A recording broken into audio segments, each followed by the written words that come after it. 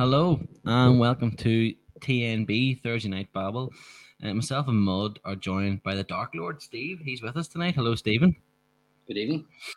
Um, yeah, it's Phil and Mud here with Steve. We're going to chat about this weekend, this week's past football, what's went on, what's happened in the Premier League, and then Johnny's going to have to leave after half an hour, so we'll get his insight and his opinions on the Arsenal from last night, and then me and Steve will chat a bit more about football. And unfortunately for me, my United are shite, but the Warriors are about to win the NBA, so I don't even get that long to gloat and laugh at Steve because he somehow keeps landing on his bastard feet. But we'll talk about it anyway towards the end of the podcast. Johnny, we'll get your thoughts on. We'll go with Arsenal and Chelsea first, so you can get it out of the way, and then we will talk about Liverpool and Manchester United. That's why Steve also wanted to come on because I'm sure he has some thoughts on Ten Hag and also certain performances from certain individuals at Anfield on Tuesday night. Last night, Johnny, we were talking before we come on the podcast. That was so very Arsenal. 3 defeats in a bounce. Looked really, really poor in some of those games, and then turn up at Stamford Bridge on the dance floor that is Stamford Bridge, and boogie themselves to 4-2 Windsor. I think Brenton texted in the one name, and I was thinking in my head at the time, El Nene. I was like, why is this man starting this game? he hasn't played all season, and then he's starting in a big game away from home. I was thinking, oh God, we're really in trouble. Just a big shout out to Granit Xhaka, who nutmegged Lukaku, then nutmegged Alonso, who played the ball through to Saka and Odegaard to score the second goal. I mean, balls of steel, like really, in your own box, not make two men in the space of a few seconds. It was a joy to watch. But that's like you said, very typical Arsenal to lose 3 games on the bounce to teams that, well, maybe the Palace game would have been very tough. Like I kind of didn't expect to win that anyway, but to lose to Brighton at home, who've had a good run of results there, and then Southampton away, who like got hoofed by Chelsea the week before. Yeah, very typical Arsenal. Wouldn't be surprised if they go in and put a performance in on Saturday against United, but we just don't know. I really hope this is the kind of game that's going to kick us on now and hopefully finish in the top 4, because like I said a few weeks ago, I mean, it's an absolute disgrace if we let Spurs or United finish above us this year. But I think those injuries it has obviously affected us. But I mean, losing 2 players shouldn't derail your entire season. So Arsenal really need to bounce back on Saturday and kind of forget about the result last night, even though it was a great result. I kind of just say, Brenton, this one's for you. It was definitely a penalty. So yeah, definitely. Is it frustrating though? I know obviously last night's not frustrating, getting to beat Chelsea, and obviously you have family members that are Chelsea fans. So that's always nice. But is it frustrating though that to see Arsenal do this as well, because you know what they're capable of, but you also know what they're capable of in a bad way. So you're going into Saturday, early kickoff against Manchester United, and I'm guessing you're not still overly confident. I'm confident, but that's the worrying part. Because I just know Ronaldo's probably going to end up playing on Saturday and probably score a hat trick. Paul Pogba will turn into prime Paul Pogba if he's fit, and Harry Maguire will be like a world class defender that United thought they were signing. So yes, I'm confident, but me being confident about Arsenal has probably never been a good thing, I suppose, because I was confident going into the game at Old Trafford, and we know how that finished. It's hard to know. Like this team, like we say, always seem to have a dip. It's happened this season already. We lost against United and then we lost against Everton, which I think at the end of the day, like when it comes to the end of the season, and if we just miss out in top 4, I think that Everton game is probably going to be the one. Never mind Palace, Brighton. Like Everton were in the pits at that stage. I don't think they'd won a game in like 9 games or something like that, and they beat us 1-0, and we had a full fit team at that stage as well. So that was a really disappointing result. They are frustrating. Like I mean, I could literally tear my hair out all the time watching them, because I know they're better than Spurs. Like I know they are. Like it just frustrates the shit at me. The Spurs are actually above us on goal difference at the minute. Like they've had a very good couple of weeks with hammering hammering Villa, and then I can't remember the other team they played. They beat them 5-0, which got their goal difference way up. So yeah, it's frustrating, but it's great. It's great to see them actually show a bit of character and come out and beat Chelsea at home. Like I looked at that Chelsea lineup there last night and thought, yeah, they've made a few changes, but Jesus Christ, they brought in Romelu Lukaku, the Werner there, the Mason Mount. You could see who they could bring off the bench, and Havertz and Ziyech and guys like that. And then you look at our bench and you're like, ugh, we've Lacazette who hasn't scored in open play in over 20 hours of football. Like, God save us. That was kind of my thought last night, but fair play to them. It worked. Mikel Arteta's Red Army, and we march on again to Saturday and see how it goes. Like so, yeah, it's nice. It's nice to be involved in a top four race, I suppose. Again, like at this stage of the season, like this time last year, I was kind of thinking we might make the Conference League, and we didn't. So, yeah, I mean, The Conference League is lit, by the way.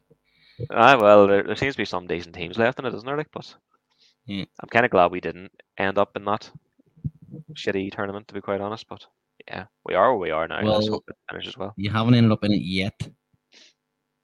No, well, still that way to go. Yeah, I think Europa League. If we even finish in the Europa League spot, it's still progress for a young team this year. Like considering where they finished last year and the year before that, so we'll see how it ends up in the end. Steve, obviously, last night you'd have been looking on, probably wanting Chelsea to win there. I know you're shaking it. If I don't know if I'm putting this out in a video or not yet, because I don't know if I'll have time. But Steve's shaking his head at me, which is great audio for a podcast. But did you even give a shite last night because of Tuesday night, or have you just checked out? I told you, the secret is not care anymore. Like the results on Saturday made things really interesting, despite United doing their best to throw away a lead against Norwich. But I suspect that this result was in Chelsea. The inconsistency under Tuchel of late, especially, has been worrying, I would say. Now I know there's obviously all the stuff that's going on around the club. That's obviously going to have an effect on the team as well. But I thought, I don't know, the whole thing about the surface, the playing surface as well. It's like it's entertaining if nothing else. But if I was a Chelsea fan, general managers love an old mental. Remember, was it Everton? Klopp gave off with the wind. What game was that? Klopp said the wind was too strong today. No, it was Burnley. Yeah, yeah. I think his BBC interview was very interesting. I don't know if you've seen it. I don't know who was interviewing him, but he asked him, "How do you pick these players up?" And he goes, "I don't know. I'm going to have to sleep on it. I have no idea, basically." And I was like, I actually liked the honesty. Like, you never, like, managers are all like, "Oh, we'll bring them in and blah blah blah," but he was very honest, and it's refreshing to see an interview like that, I suppose. I've not, like you say, I know you lads have said over the last few podcasts, you really admire Tuchel for all the stuff he's went through personally in his job over the last couple of months. You have to give the man credit, like, but it's I think Brenton might have mentioned it. City and Liverpool are the two best, and then Chelsea are just in the middle between the rest and themselves. So they're still a way off, I think, kind of challenging for the league, but if the players are, there's the quality there. I actually seen a Chelsea fan last night call for N'Golo Kante to be hoofed out of the club, which I'm like, come on, are you wise? Well, our fellow podcaster of the night would take him in Manchester if that Chelsea fan was to drop him off. He can go and play in Old Trafford. Yeah, no, I think that's actually Johnny's made a good point there about where Chelsea are, because like they're not going to challenge for the title, and they're safe in European football. It's very difficult to motivate players who are in that position. I think United went through that for a few years, where you're nowhere near Liverpool and City, and you've got third or fourth place kind of wrapped up, and the end of the season is just a bit of a slog for players, especially if you're out of Europe and stuff. So I from a motivational point of view, I'm not stunned that Tuchel is struggling, because I think he's probably seen it in training that, like, the second the Champions League run was done, that was it. Like, the Chelsea players had mentally checked out of 2021, 2022. And it's like it's hard to blame them. Like, you know yourself, when you're in work and you say you get a big project finished and you know that there's nothing else on the immediate horizon, you do coast a bit. So I think footballers are just human. So I'm not stunned. I suppose what I was more surprised by was the lack of kind of willingness or ability to change things in the game for Chelsea. Like, that's worrying, that like there didn't seem to be any answers in game for what Arsenal were doing. And I think that's slightly more of a concern than players kind of taking a week off or a day off or whatever, you know? Yeah, because they still have, like, they're 5 points clear of, well, the three teams chasing them effectively. You would think that is enough, just with who they have the rest of the season game wise, and the fact that Arsenal have to play Spurs and United, and Spurs have to play Liverpool as well. So you would think that there is points going to be dropped there, but like, they still have an FA Cup to play for. 22nd or 14th of May, an FA Cup final against Liverpool. They still got that to go for. Still got a few things. So it is. I would look on it as I know you're saying about checking out, but I would be a bit like, right, what's going on? How has this squad gone from being European and world champions to just, because of being knocked out of the competition, just dropping off? No, they should be trying to sail home here, sail home in third, try and claw a bit back to the top two, and then bounce on into the next season with a bit of like stuff behind them where they've done well and they've maybe improved things. But I don't know. I think with Chelsea, it is just complete burnout probably across the whole club. This whole new ownership thing has been dragging on. It's supposed to be sorted by now, and it's not.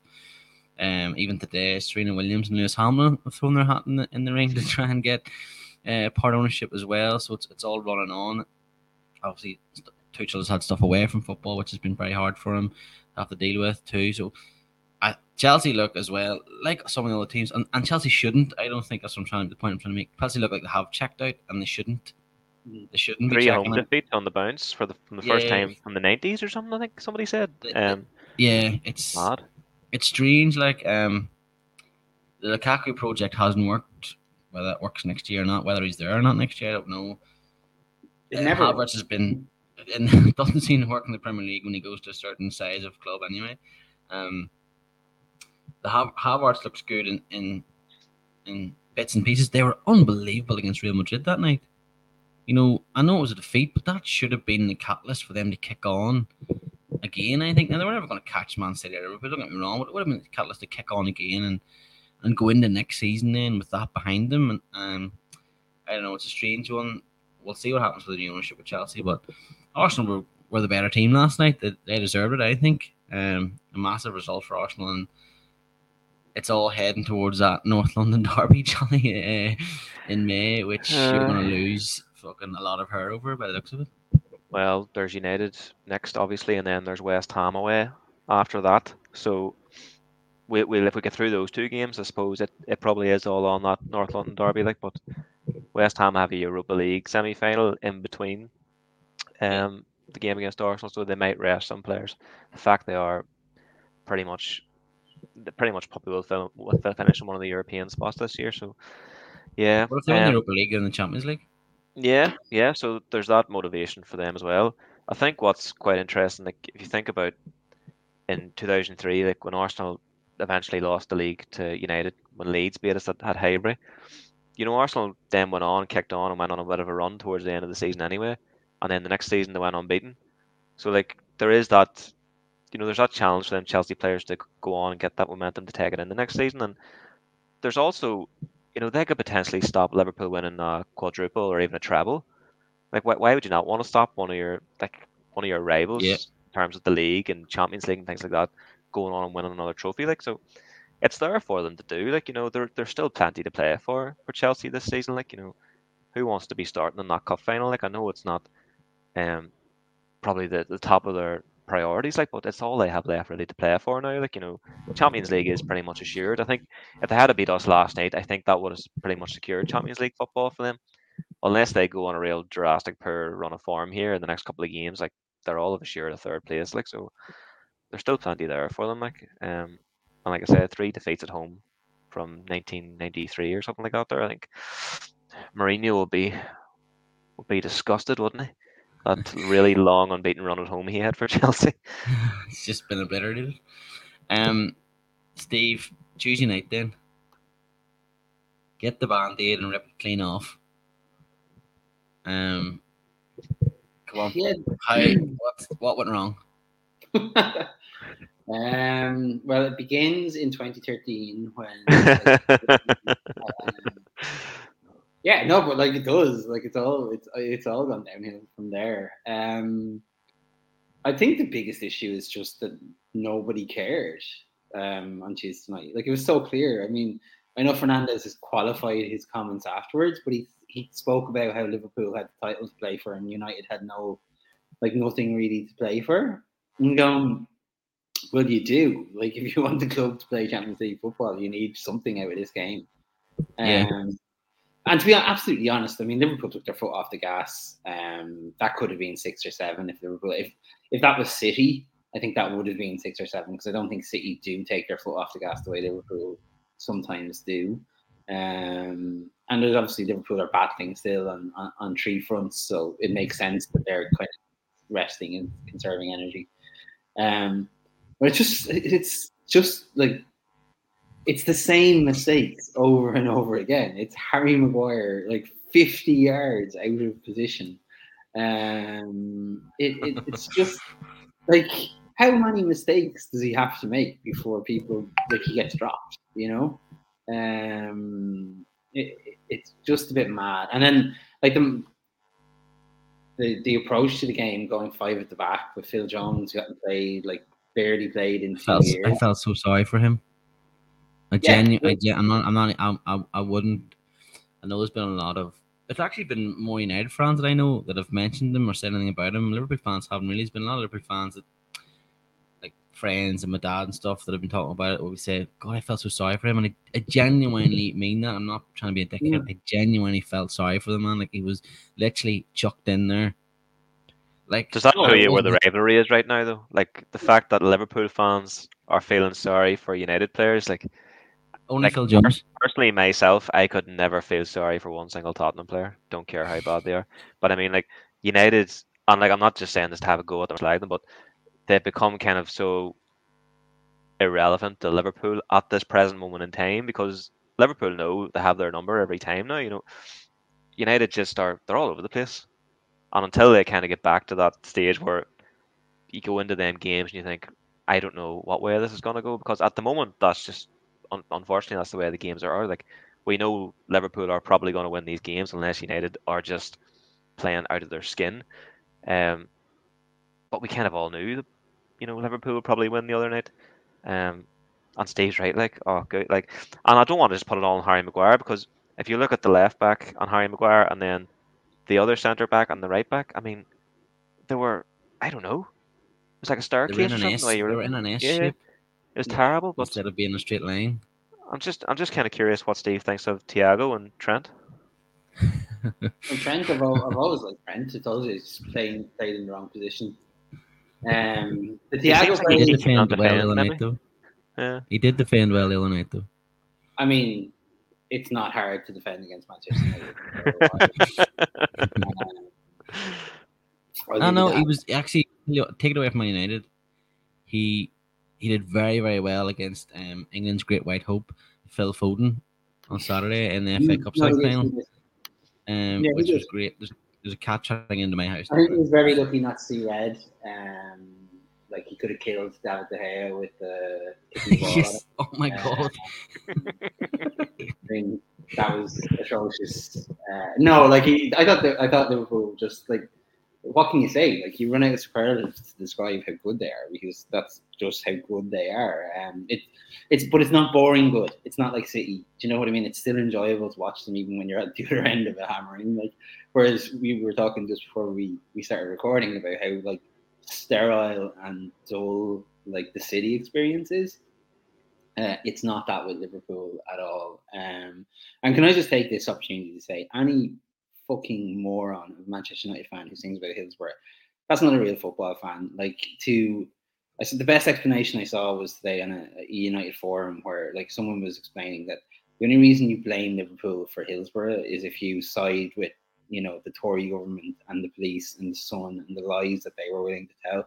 It's absolute bullshit and has no place in football. And the second I heard it the other night, I was just like, nah, like there's no need, especially like look, we've had our discussion about Ronaldo on this podcast, like, but what Liverpool fans did and what he has gone through is horrific. Like there can be nothing worse than losing a child, and for Liverpool fans to act the way they did, and then the United fans to turn around what they did, or a small, doesn't matter, it was still United fans.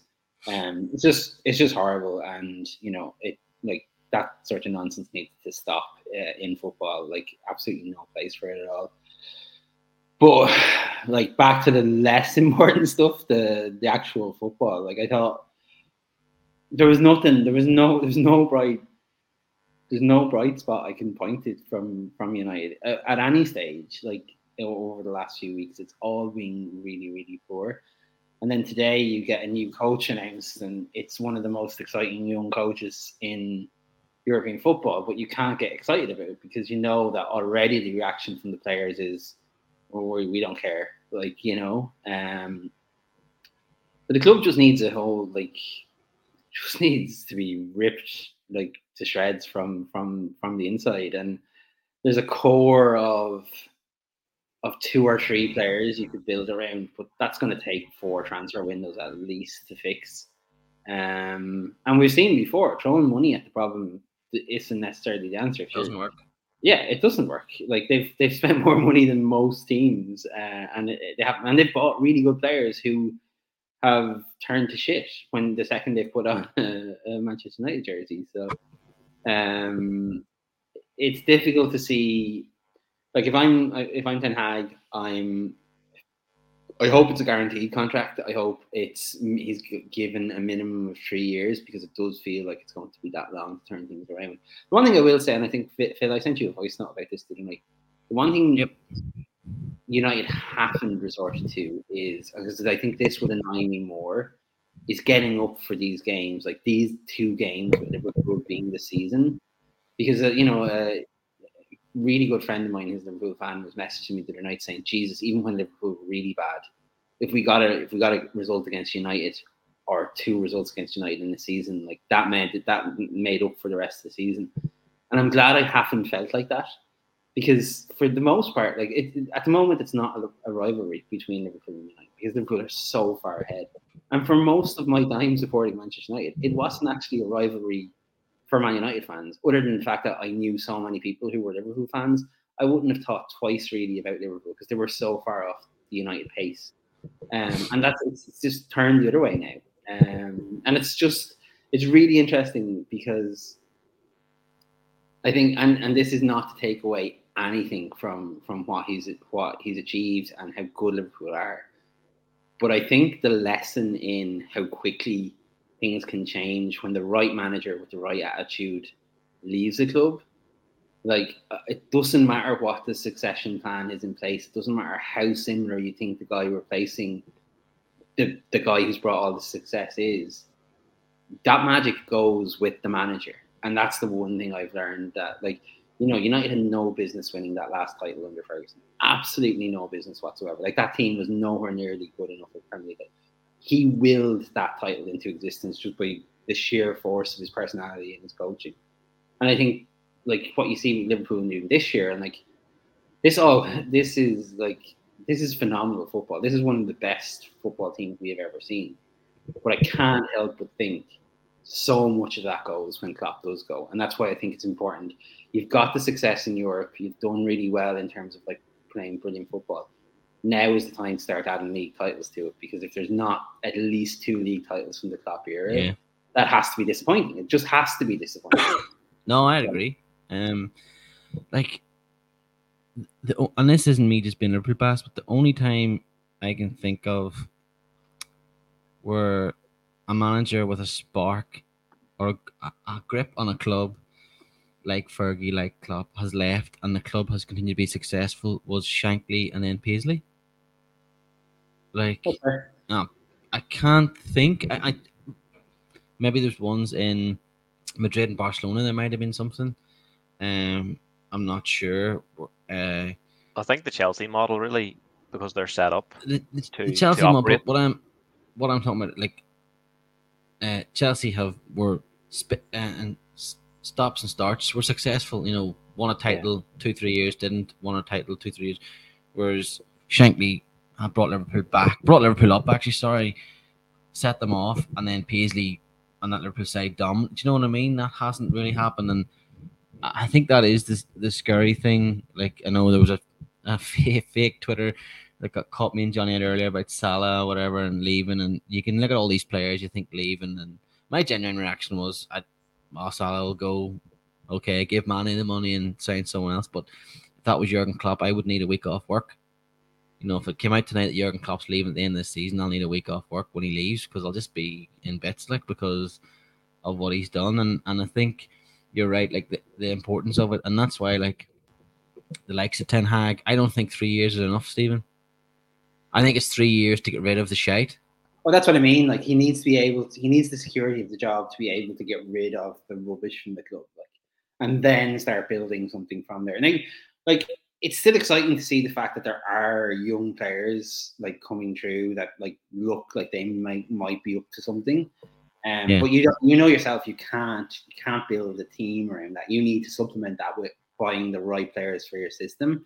And the problem is that there isn't a player, I don't think, in that starting 11 at the moment that I can honestly, hand on heart, say would suit what Ten Hag does as a coach. With the exception of Fred, I actually think he's the only player who has improved under Ragnick. And I think he benefits from that high press game in the way that others don't. But that's it, like, and you're not building your team around fucking Fred, like. Well, I think one of the only midfielders is actually on loan at Everton. That'll probably be in his plans, and Van der Beek, like, but he was obviously very successful under him at Ajax, like, so I imagine he'll bring him back in. You'd think so. Yeah, go ahead. No, go. Oh, sorry, I was on mute there. Is there a Bruno Fernandes issue? I think it's a Ronaldo issue, and I honestly do. Like, I said it before Ronaldo joined, that like Fernandes was playing at a relatively high level still before the Ronaldo thing happened, and we've seen with Portugal, the influence that Ronaldo has, it almost just pushes Fernandes back. Now, that said, his performances of late have just been so far below par, that it's for a player who showed the quality he had shown. And it's funny, like, I made this point on this podcast for ages about Phil Foden being a player who excelled in empty stadiums, and it's looking like, well, not that Foden's doing much better, but it's looking like Fernandes is someone who's suffering from something similar. Because since we've returned to fans of football, there's almost a line in the quality of his performances, and it is worrying. Yeah, it is worrying, and the assists have dried up, and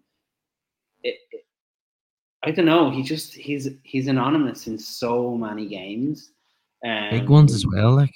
Yeah, that happens sometimes because obviously United have over the past few years played quite a defensive counter-attacking approach to their bigger games. So I understand why he's not on the front foot when he's not taking control of games. But yeah, you're right. Like, I mean, you do want your bigger players to step up in big situations, and it just hasn't happened, unfortunately. And I think the other thing to look at, though, is like, who's he alongside? It's McTominay, or it's Matic, or like, it's not exactly as if he's surrounded by a wealth of talent either, And then you'd Pogba like faking injury the other night as well, and I can attest. Yeah, I can attest to that fake injury because I've absolutely done it myself. I know exactly what you're thinking. You want to get out of there as quickly as you can. But I'm like, to a certain extent, I don't blame him. The man's trying to engineer his move away in the summer and still get high wages. But yeah, there is a Fernandes problem, but I don't think you throw him out. I think there's too much talent there to to not try and find a way to work with him. But I don't know what the answer is. Like, and I hope I think you know what and this is just an aside. I think the fact that the chief scout and the head of global scouting as well left the other day. I think that's very, very, very telling, because you look, and I said this to you the other night, Phil. Like, if you look at Liverpool's signings over under the Klopp era, there are so few misses. And if you look at United signings since Ferguson left, there are so few hits. There really, really are. Like, and you saw that thing the other night about like how was it Thiago that was recommended and a deal was in place for United, and then it was Moyes vetoed it and signed Fellaini instead or something. Yeah. Like it's stuff like that, and that's just that's consistently something that's happened with United over the years. That, like, Van de Beek came with really good reputation, and Solskjaer, for whatever reason, never rated him, and yet he still looks a decent player. Fernandes came and looked really, really good at the start and hasn't looked so well since. Sancho, I mean, someone said to me the other day, like, when he was signed, this is a Liverpool fan, and he said when he was signed, I was really, really worried that Me too. they've actually got something right here. And he's looked awful, but he's also not regularly played in his favourite position. So, like, and I know United ask their forwards to, switch positions a lot, but so do most top clubs. Like, people don't have set positions in the front three really anymore, And so I think the scouting thing is going to be huge. But I think having that, Ajax have shown, I think as a club, have shown that you can build a team the right way. Now, Ajax are a very different club than Man United, in theory, but actually are they? Because if United miss out on European football this year, it's a unique opportunity to kind of just build something again from scratch, like Arsenal did. Like, look at the benefits Arsenal have had from not having European football this year. And I think you have to take it. I would much rather, if they missed out on the Champions League, that they missed out on the Europa League and the Conference League as well. Like, just miss it all. Like, I have no interest in any of the rest of it. Although there's something quite like quaint or old-fashioned about the Conference League. Like, there's some big name. And the fans in Belfast. There you go. There's some like really old like European football names in there and stuff like that. So, and so look, it's the thing is, right. And I go back to what I said at the very start. I just can't care, because if I do, it will just make me depressed. And so I have to separate it a little bit. I have to step away from it and go, okay, it will eventually get sorted out, because for as long as the club is commercially successful, they won't change anything. But surely, at some stage, the lack of success on the field has to affect the commercial success of it. And I think that's where things might start changing. But I don't know when that's going to happen. Yeah, it's a start that they've got Ten Hag in. Pardon me. But I think I've said this to you. I don't know if I've said this on one of the podcasts recently, but you talk about the scouting. Michael Edwards is leaving Liverpool at the end of the season. Manchester United should be hiring Michael Edwards for the start of next season, for pre-season. They should be bringing Michael Edwards in. I know they've got Ralph Rangnick's going to go upstairs.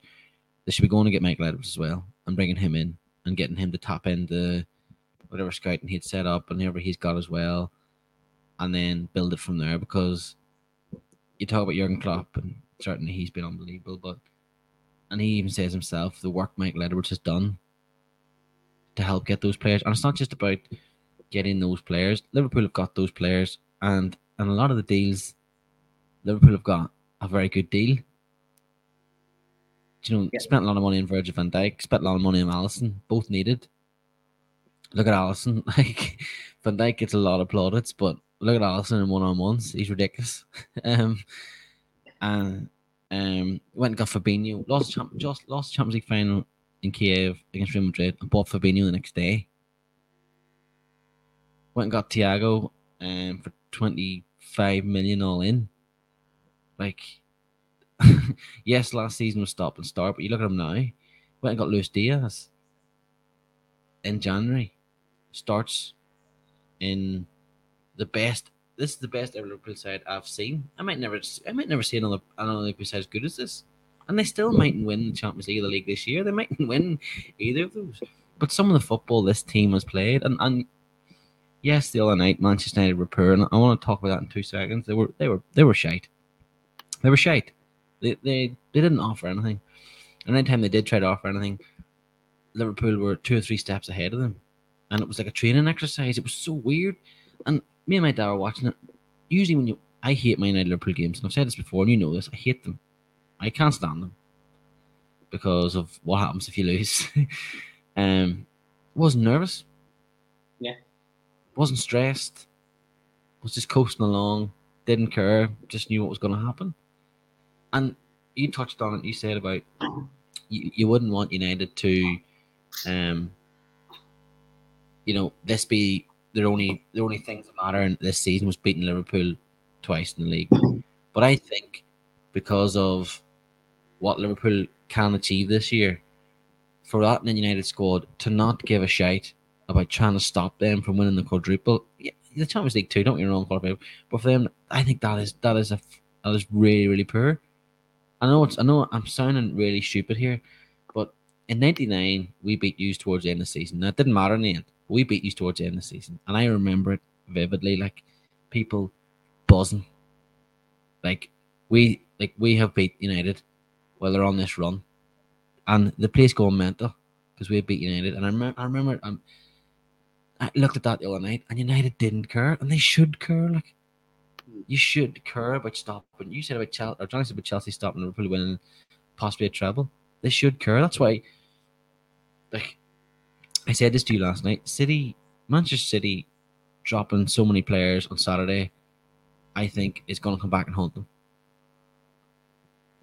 Now, people say it's only the FA Cup. If you get a chance to win a treble, you go for it. Yeah. What is the point in that? Yeah. Like, Alex Ferguson has a treble. United have, like, when you talk about Alex Ferguson won a treble. He was the only man to do it, to win that treble. The treble. He's the only man to do it.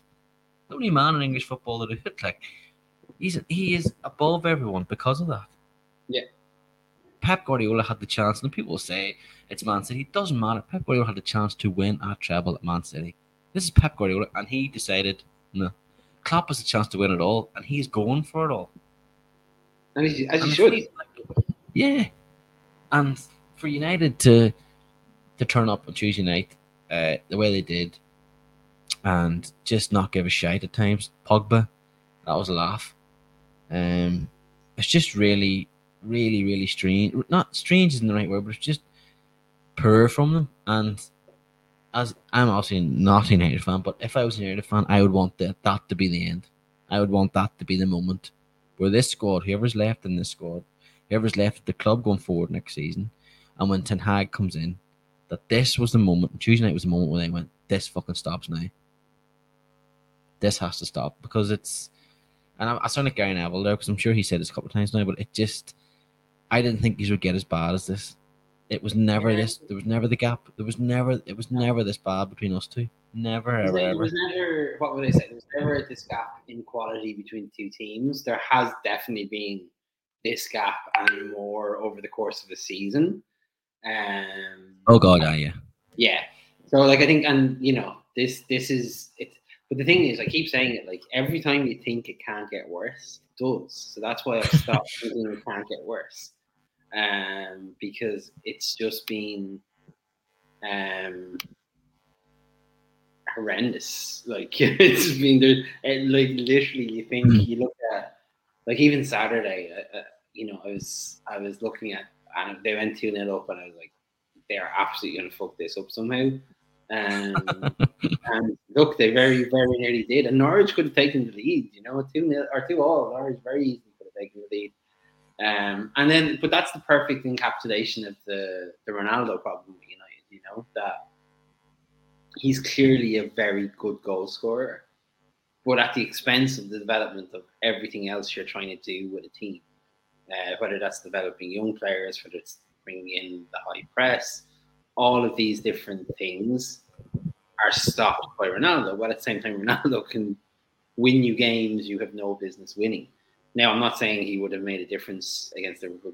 I genuinely don't think he would.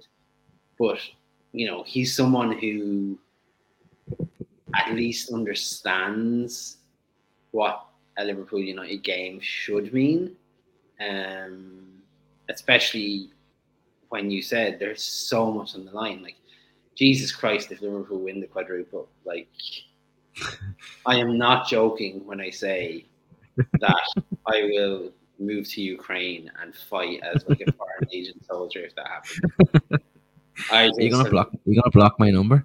I am going to block the internet. I'm going to cut off the internet from my house. I am going to seal the door. I have, like, at least when Liverpool won the title, we were kind of in lockdown. It was almost enjoyable that Liverpool fans couldn't celebrate properly and rub it in my face the way I had done all the United titles. This would be just something else. Now, unfortunately, I think City will win the league. It feels a bit like two seasons ago when like, or was it 3 seasons, whatever it was, when, you know, Liverpool had to keep winning and City just, with the exception, was the Leicester game when Kompany got the goal, like that. It never felt like City were going to step up really at all. Like, and neither run-in looks particularly tricky. I think, and I don't know whether this is just, I'm sure you felt this as well with your own teams, whether this is just your own team bias, your own fantasy land. I think I said this to you. I think that Mahrez miss at the end of the game against Liverpool, I just have a sneaky suspicion that was a huge moment. I don't know. That's probably just red tinted glasses, blind faith, whatever you want to call it. And Brenton was saying to me tonight, we were talking about City's last game was Aston Villa. Yeah. So Steven Gerrard could finally win a league title for Liverpool. Steven Gerrard might not have a job by that stage if things keep going really long. But I don't know. I think it's just blind faith, thinking that you're going to win the quadruple and getting caught up in the whole romance of it. I'm assuming that the game in hand, that, you know, the Wolves game for City and the Southampton game for Liverpool, they're going to have to be played on the same night, aren't they? Yeah. It's just whether it depends on what both teams do in Europe, I think, and where they fit those in. I just have a feeling that they're going to make a mistake. But it's funny because I have it's something in the back of my mind that Villa game in Villa Park on the 10th of May. And that's one I've kind of earmarked as being one where Liverpool could slip up. And that's not a joke. It's not a Gerrard joke. I genuinely think that's a tricky one. Yeah. I did just realize that. Let me fix the lighting here because you're okay. We're not going to do the video, are we? So no, we're not doing the video. It's grand. That's grand. I'm in the dark. For anyone who's listening, now completely. Yeah. And I have been absolutely rinsed by tree pollen. What the fuck, like? That's why I keep coughing, folks. Apologies. Before we move on from this game, can I talk about Sadio Mane for 5 minutes? I'm not going to talk about Thiago. For anyone, we're not doing a video, but I'm wearing my Thiago t-shirt about this, so Steve can see it. We're not going to talk about Thiago. There's been enough said about Thiago. But Sadio Mane, as a number 9, seems to work. He's had 2 goals on Saturday, a goal and assist on Tuesday night. He just looks a lot more comfortable. He looks like the old, snarly, nasty, powerful, quick, intelligent Sadio Mane. It looks like he's back. Yeah, so I'm gonna phrase this as delicately as I can. Uh-oh. I've heard this from Liverpool fans quite a bit over the last couple of weeks, especially. Because he has turned a corner. There's no doubt his form had dipped. Like earlier this season, he just did not look the player he was. No. I have a feeling that Liverpool now completely correct me if I'm wrong here, right? I have a feeling that Liverpool fans are bigging up Mane in their minds because they're setting themselves up for Salah to leave this summer, and they need to. I understand that. Yeah, that's my gut feeling. I know what you mean. I'm completely wrong, but that's my gut feeling. No, I totally see where you're coming from. Would you ask me would I keep Mane? I would keep them all because I'm an old romantic tube. And I know I understand too why some fans would think that because you don't want to lose any of them, and you don't want to lose both of them. Certainly not. No, I don't think there's a situation where they lose both though. Is there? No. Yeah. Who knows? But I think just in this new rule, and like why would you lose him now? Do you know what I mean? I think what he's done, like Sadio Mane could finish up winning a quadruple here at Liverpool, send Senegal to the World Cup, and win the African Cup of Nations. Like that's an absolutely ridiculous season he's in the middle of having, and for 70% of that for Liverpool, he's been off the boil. Now he's still scored goals, he's still scoring winners and scoring goals in games, but he's been off the boil. Luis Diaz arrives. Mane goes to the AFCON, wins it, comes back to put him in the centre forward, and he just springs into life again. So I wouldn't. I know what you mean, and I do get that, and I know there are fans that think that, and put all their eggs in the Mane basket. I said it tonight in the group chat. Fuck it, if Salah goes, give the money to Mane, and then give money to Mane and keep him. Certainly. But I just wouldn't want to lose any of them. I wouldn't even want to lose Origi, but we're going to lose him. The AC Milan, I'd give Origi a lifetime contract and a stand. But that's because I'm a dose, and that's why I don't run a business, because I'd have no money. But yeah, I just the other night, like the ball for Salah, just the way even when United did the start of the second half get tighter to him, it wasn't picked up again, but he absolutely smashed with a forearm Harry Maguire in the face to get him off him. And just like he seems to be back to his best, so he'll be important for the running. But yeah, as I said to you last night, we were talking privately, like this Liverpool side, regardless of what happens, this year is like the 2019 when they won the Champions League, where they were so close to winning the league, but so many brilliant nights. And even though I can't go to games, but brilliant nights in the house, brilliant nights with Dad, obviously, like, and having the crack. I'll never forget it. Whatever happens this season, and I hope it is finishes off with some more silverware. If it doesn't, it's a disappointment. But some of the memories you look back on and be like, fuck. Like, I know you're sitting in front of me here, but to beat you 5-0 and 4-0 in the same season, I never thought that would ever happen. I went through my childhood listening to you wankers every day, and you were winning everything. And I even had the watches in the Champions League. You weren't even in the Champions League. Brian Moore was commentating still with Ron Atkinson. Oh, Jesus. You're playing teams like Monaco. Do you remember Trezeguet's goal against his from, I think it was he playing for Monaco at the time? You're playing teams like Bromby, old school Champions League, the old school Umbro ball. I bought an Umbro ball because I was watching United play all the time on the Champions League, and I loved that football. Just things like that, and then to see you go through all that, and I never in my wildest dreams would ever think we'd beat you 4-0.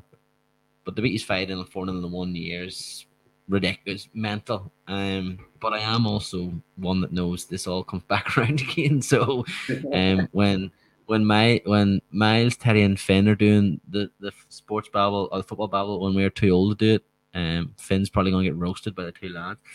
But we'll move away from the football because it is important. But the NBA playoffs are on. So, I mean, yes, the football is important, but the NBA playoffs is a very special time indeed. Now, I said at the top of the show, I finally get the chance to, just constantly laugh at Steve and have fun with Steve because my night is shite. But like a cat, he lands on his fucking feet, and the Warriors, Stephen, the Warriors look like the Warriors. In my opinion, they look like the best team at the minute in the playoffs. They do. Like, again, like we did the podcast, what was it, 2 weeks ago, and 2 weeks, yeah. I'd be glad if they got through the first round, and I think that would be enough. They've set the bar very high, I would say. I think you're right. I think in terms of the teams that we've seen, they're head and shoulders above everyone else at the moment. That particularly, that what are they calling it? The Det and Maxis lineup. It's not as catchy as the Det lineup. But somebody called it PTSD, which was like, that's not bad. Yeah, I don't mind that at all. I think that the biggest thing is like you have, Nikola Jokic, who, for my mind, was the MVP this year, right? And he looks bad. I would have went Embiid. Well, yeah, look, it's toss up maybe, right? But he just looks bad, and the Warriors He looks angry. Yeah, and like there was a great Athletic article about like kind of trying to sum up what it is about this identity of the Warriors, and they were saying that like they're trying to sum it up in like one play, and that play was there was a passage of play in the second quarter against the Nuggets where it was set up for basically either an easy layup for Jokic or set up. What they were going to do was they had the open three, and at very worst, if he had missed it, Jokic would have got the rebound. And what you can see happening is Jordan Poole realizes what's about to happen, just completely ignores his man and sets himself up for the rebound. And he outmuscles Jokic, wins the ball, passes it to Draymond, and they go down the court and score on a fast break. And it's like that's the perfect summation of just the thought process that's going into them at the moment. And I think that the key to it all is they have to stay healthy, because that's what the owner did an interview the other day, and he was saying like, this is the team I paid for, and it's a very blunt assessment, but it's the first time he's been able to see like the five that he wanted on the court at the same time, so I think you're not on camera, you're all right. That's my mum. Up the rates. Shut up, you.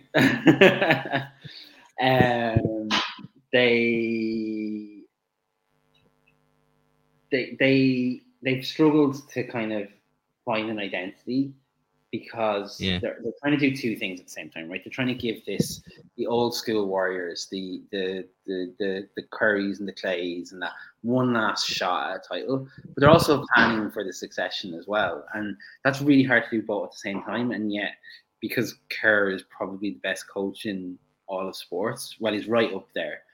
They're doing it. They're doing it really, really well, and it's just absolutely fascinating to see, because it came as a surprise to me. I have to say, I've been so used to them over the last couple of seasons being kind of just nearly a nearly team. That's really nice to see them, kind of emerging again. As a, do you know what they felt like? It's felt like they were sick. Yeah. I don't mean that in a excuse the way I use this, in a sick way. It just felt like the Warriors felt like they were ill. Like they just were like really not COVID, just I mentioned COVID, but really a bad flu. And they just felt meh. Do you know what I mean? And for 2 years, like even on the Draymond Green podcast, he had Steph Curry on, and they were talking about it. Like they went through 2 years there where no playoffs, didn't know what was going on, just knew they weren't going to win it. And I genuinely believe this. I genuinely think they're the team to beat. And I know it's only been 2 games, but they came into this playoffs and you saw what Jordan Poole was doing. The fact Steph Curry is happy enough to be on the bench in the playoff game, to come on and then still score so many points. Draymond Green obviously is absolutely manhandling Jokic. Give me Draymond Green against Embiid, please. And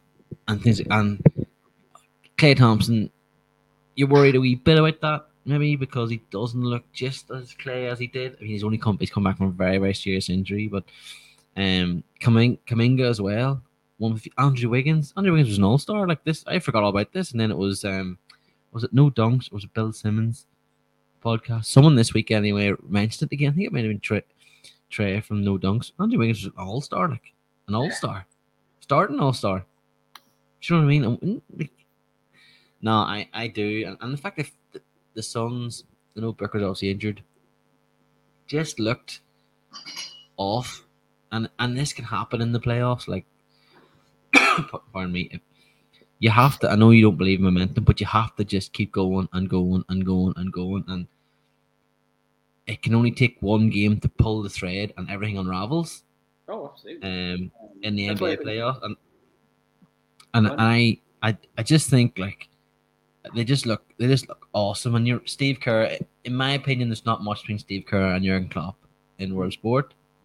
I don't know if I could pick who's the best, but I just You think, are and I don't biased. even what You are biased. we are biased, but both of them are amazing. Like I don't think I think what the Warriors have here is what the problem with the Warriors, and I think it was Simmons that said this as well. Bill Simmons, if I know.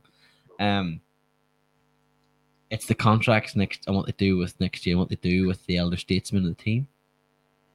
And I think you could see possibly Clay maybe being the one that has to be sacrificed, possibly, or whatever. I really cannot see a Warriors without Steph Curry. Just doesn't. And if you can, I think if you can phase, yeah. if you can have Curry as an option to not start every game, but to come in and out, and you have Kuminga and you have Jordan Poole and whoever else you can get, then and if they win it this year, I think you'll see them come back again because it's Steve Kerr. Like he knows how to do that. He did it at the Bulls, sir. So, what do you think on it? Well, I think you're aware of the concept of the bird rights, yeah, the Larry Bird ruling, where if a player, nope. So if a player spends 3 years with a team without leaving in free agency, basically they have more right to sign them than other teams. So it's like basically an exception. So you can hand them different types of deals that kind of messes with the salary cap. Can't remember what it is, but there's like they can. I think it's something like there's percentages of the cap they can receive as their max contract and stuff like that. Basically, for the Warriors, it means they can actually keep this team together. Now, the payroll will be $400 million between the wages and the luxury tax. But I mean, if you think you've got a back-to-back title-winning team, say they win it this year or they come really, really close, if you think you've got a shot next year and you're the owner who has that amount of money, like you're gonna take the chance, aren't you? Like, you're gonna bring it back one more time. So I think that's what's gonna happen. Like the salary cap in the NBA is obviously a joke. Like the salary cap this year alone, the Warriors like wage bill is around 290, 300 million. The salary cap is 122. So like the salary cap is a myth. And I think what the Warriors will do, I feel like they'll bring everyone back one more year. I think they will. Now there could be a case where they win this title and maybe people step away from basketball. That's a possibility. Clay at the Lakers? Yeah. No, I'd hate to see I know. And now let's take away hate and what you want to see. Let's think Clay at the. Fine rightly that's going to be a question in the off season. It will, yeah. No, I think it will. But also, is LeBron at the Warriors going to be a question in the off season? So I mean, if that happens, the whole thing's fucked. Yeah. Although, I mean, this year wasn't exactly a highlight for LeBron. It wasn't, but like, I think Steve Kerr looking after LeBron is what LeBron potentially needs if he wants to win one more title before he checks out. Yeah, I think that's fair. LeBron should think that he can win one more title because LeBron still is one of the best. He's maybe not top 5 still, but he's one of the best players still in the league. I think now just with what age is coming to, you have the likes of Giannis, KD is still a freak.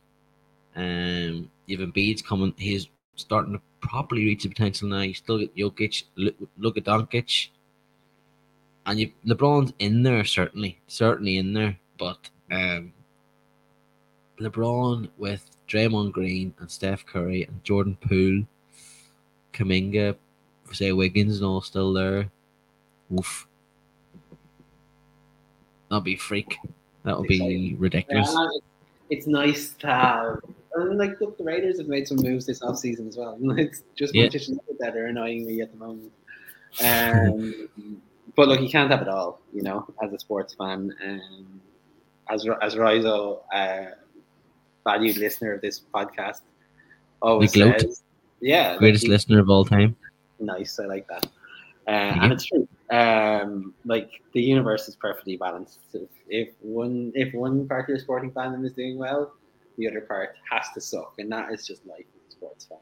Well, what it should mean for you two is that the Raiders are about to win the Super Bowl. Really? What it I should think mean? Raiders might win the Super Bowl, so I wouldn't be stunned. Well, there we go. But on the NBA, like last night, Celtics went 2-0 against the Nets. Now, I don't know if you saw this before we came on. Ben Simmons is potentially going to make his return to basketball in Game 4. Ooh. If the Nets win this weekend, win Game 3, and that series is 2-1, and then he comes back in, do you think the Nets have a chance of turning that series over? I don't think so. I don't think so. No. I think the Celtics. And I hate Boston Celtics, but I think Yeah, Boston Celtics. I don't I say think that. they're gonna. I think they. What? I don't say that easily either. Like, I don't No. want the Celtics to win, but I think they will. Yeah. Yeah, I think the Celtics will actually win in the East. Milwaukee have looked really weird. Really weird. Yeah. So weird. And like, I just think with Tatum, with Brown, Marcus Smart, Defensive Player of the Year, you have the other one to come back, Robert. Oh, what's his name? Can't remember. He got injured. He's to come back. I think they'll be the team that'll come out of the East. So I think we could potentially see a Warriors and Celtics NBA Finals, which would be interesting for you because you also hate everyone in Boston. So you'd be able to enjoy yourself there, sir. But yeah, I love the playoffs. I can't stay up late to It's too watch, hard. especially during the week, especially having wee ones. Like, it's a nightmare. But I can get up in the morning first thing, 5:30, 6 o'clock, and crack on with the highlights, which is great. And then there's a lot of games on this weekend that are on at acceptable times. But it's just so good to have it back and have it back with full stadiums and have the buzz of it. And you'll disagree, but I don't think there's anything like the NBA playoffs. I think it's just an amazing. Oh, no, I agree. 7 weeks. Like the NFL playoffs, playoffs, I think in general are a much better way to decide a title than a league. Do the Premier League playoffs. Yeah, that'd be unreal. Imagine it was an 8-team Premier League playoff and somehow United pots their way to the title despite being so much worse. Like West Ham yeah. Who's 8th? I'll get it up now while you're talking. Who's 8th in Premier League? It would be Spurs are 4th, Arsenal are 5th, United are 6th. West Ham? It's Wolves. Is it? Fuck. I can't count. Yeah. So imagine, but like, would you not like that? Would you not like to see City at Wolves, home and away? You know, I think football is absolutely missing a trick without having playoffs. But I think say if we did, Steve, a playoffs right now, it'd be Arsenal Spurs. The WhatsApp would be insufferable. It'd be Chelsea United and it'd be Liverpool West Ham. See, here's the thing. Like, despite how bad they've been over 2 legs, fancy United against Chelsea. The way Chelsea are playing. Oh yeah, yes, 100%. It would be an interesting game. Yeah. But the thought of a Spurs Arsenal playoff, holy ghost! I'd almost write to the Premier League now, actually, after this podcast, and ask them to incorporate this. Please, can we have a playoff? Yeah, that American sport has that nailed down. When they get the playoff series, to have it like things happen in playoffs that don't happen in normal regular seasons. Like there's a weird magic. Things just happen. Like Tatum's point the other night, like he spun in the air when he caught the ball. Like it's just mental. So I love it. I love this time of the year. It's the start of summer too, for us obviously here in Ireland, which is great. And I just love the NBA playoffs. There's just such a buzz about it. And then I hate it when it's over. But usually the NBA off season's mental. I think sorry, just very quickly. Like we spoke about the Suns being like incredible down the stretch. How good they looked. And then they drop a game to the Pelicans. Like that's what I love about it. Like No, it's the like and get run out of it. yeah, completely. It's not like it was a fluke win or anything. Like they were poor. They were really, really poor. And this is a team that won, like Pelicans won nearly half as many games. Yeah, it was 64 wins for the Suns versus 36 for the Pelicans. Like there's a huge gulf in class between these teams, and yet over the course of a 5 or 7 game series, like that's what it's just a beautiful way to decide championships, I think. So. Keep one, kill one, and I'm gonna ask you this: keep one, kill one, and what was the next one? Oh, I can't remember. Right, so sorry.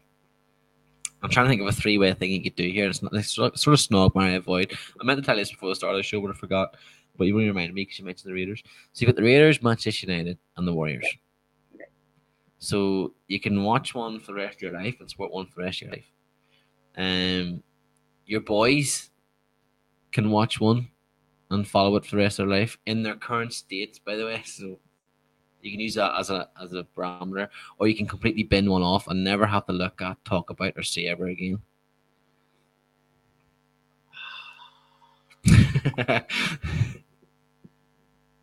This will tell us how evil Steve is to his sons. Yeah.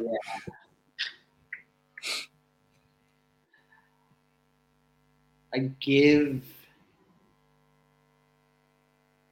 the Raiders to my sons because I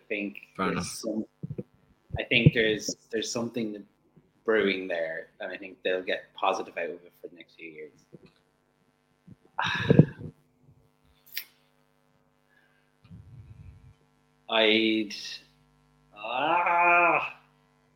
So factoring into my decision here is the fact that things can only get worse for the Warriors and can only get better for United. I'm going to keep United and I'm going to shake hand the Warriors, unfortunately. Gee, what?